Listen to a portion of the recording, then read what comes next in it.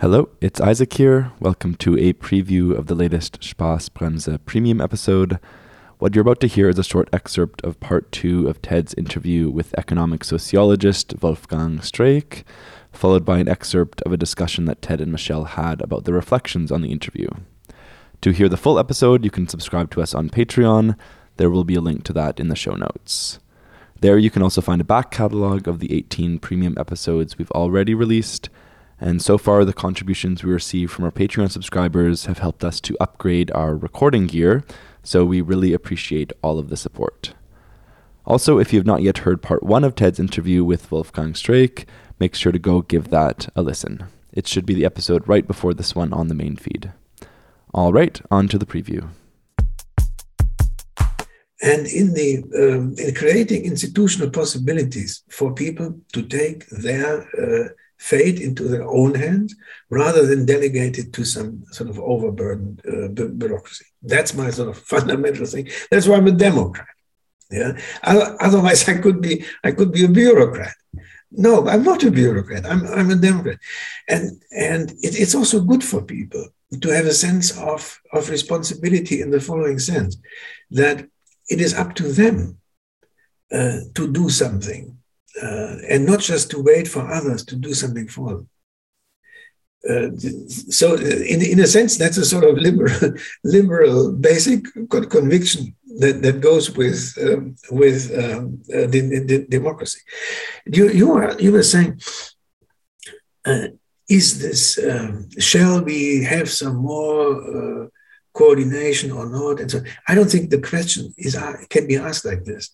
I think we're seeing a collapse of the governing structure that has evolved after 1990. It is collapsing. It is no longer functioning. And rather than inventing fixes that won't work anyway, we might be happy. And I'm very serious, I'm laughing, but we might be happy if people sort of become a little insurrectionist and tell these elites that the ways that they think the world can be governed lead us into disaster. And I'm convinced that it is disaster. The climate is on everybody's mind. What is not on everybody's mind is this sort of output curve of CO such and such, that has begun in whenever, and it is basically linear. And you have all these international meetings, Paris, Copenhagen, and so on, ever new 1.5, 2.0 degrees.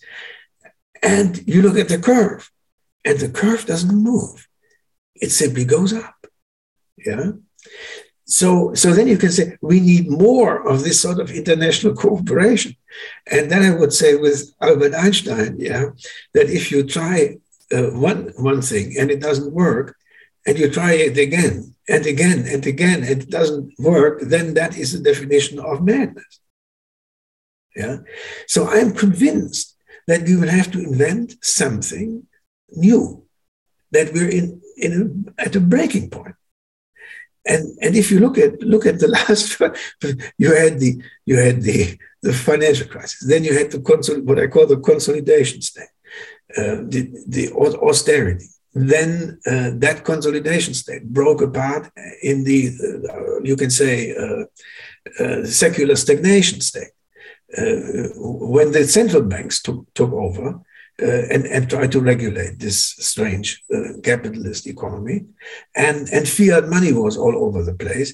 The only thing that was missing was growth. Yeah.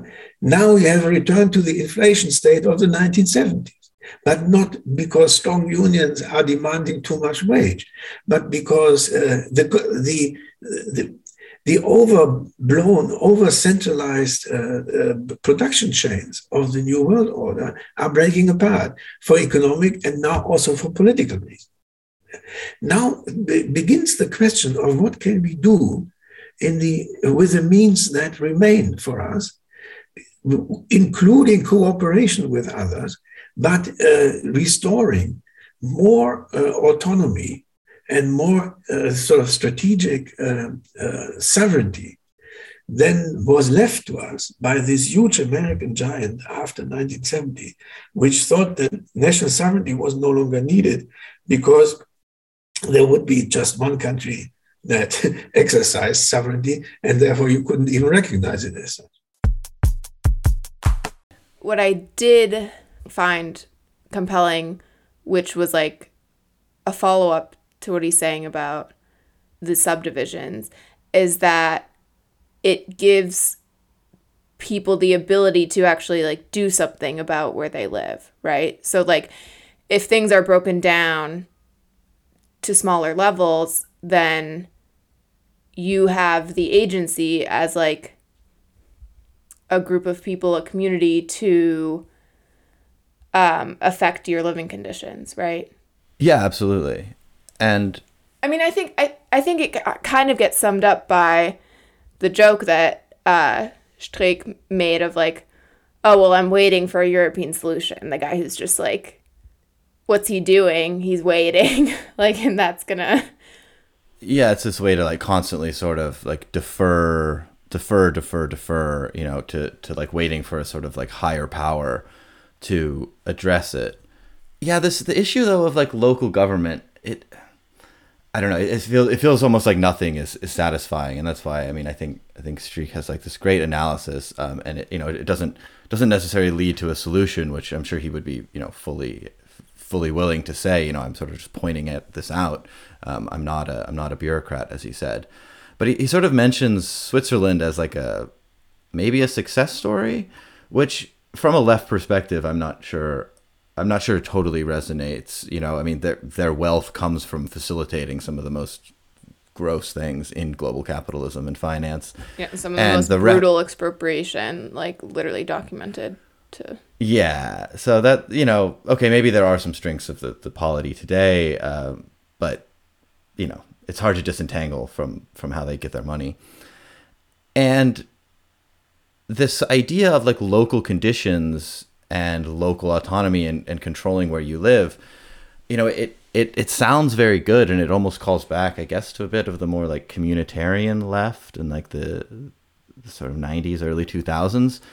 But it's also worth remembering that referenda aren't just a sort of like nice way of deciding how you want to run things. It can also be used to stymie things and sort of protect local privileges. I mean, you think about all the lawsuits around, you know, California high-speed rail or something like that, where this is a project that would benefit the state as a whole, but local communities are fighting it tooth and nail because they would rather have, you know, a slightly quieter area without having to hear a train than to do something that would like benefit millions and millions of people, or the sort of general like NIMBYism where people don't want to build new housing. So it's like local communities can also be sites of reaction and not sites of progress. So it's a tough one to just say like, if you put it at this level, good things will happen. Yeah, I guess if it's broken down into too small of like entities to make a decision, they can really like throw a wrench in things, right? It's easier to... Yeah, and it's like veto players, basically, yeah. Right? I mean, you have that at the European level, where often it's, you know, specific countries that with a, you know, a unanimous voting in most types of EU decisions, where single countries can throw a wrench in the gears, like you said, and then just not allow anything to happen. So, you know, the same way that a small community on the train tracks in California can stop an initiative, so can, you know, Hungary for an EU foreign policy initiative. So it's like by localizing it, you can also sort of hold up a broader project, but at the same time, by putting things on too high of a level, you can then override sort of local autonomy. So this seems like an unresolvable tension. Well, it's also all theoretical, kind of, and yeah.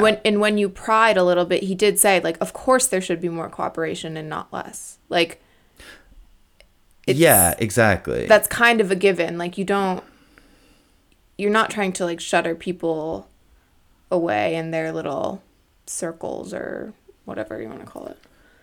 Yeah, I mean, to me in politics, like you should sort of foreground an outcome you want, right? And then figure out on what level you need to be politically active to achieve it, but not necessarily assume that politics centered at one level or another will necessarily lead to the outcome you want more than others. So like we said, you know, you can have the IMF impose awful policies, and you can also have groups of rich homeowners in Orange County impose awful policies. So like, there's no real like guarantee to get what you want just by saying it's going to be, local, national, supranational, etc. I don't know though, because when Strake was talking about like, okay, taking fate into your own hands, the thing that I thought about are the unionization efforts, various ones. The one that immediately came to mind is the Berlin hospital workers, right? And like, I think that does kind of support the point of, like you just said, like having an idea of what you want to achieve.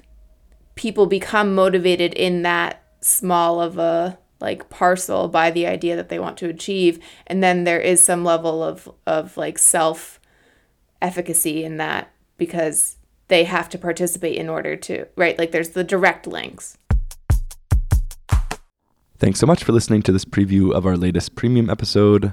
As always, you can listen to the full episode by subscribing to us at patreon.com/Spaßbremse. We'll be back with another full-length episode on the main feed soon. Talk to you next time. Tschüss.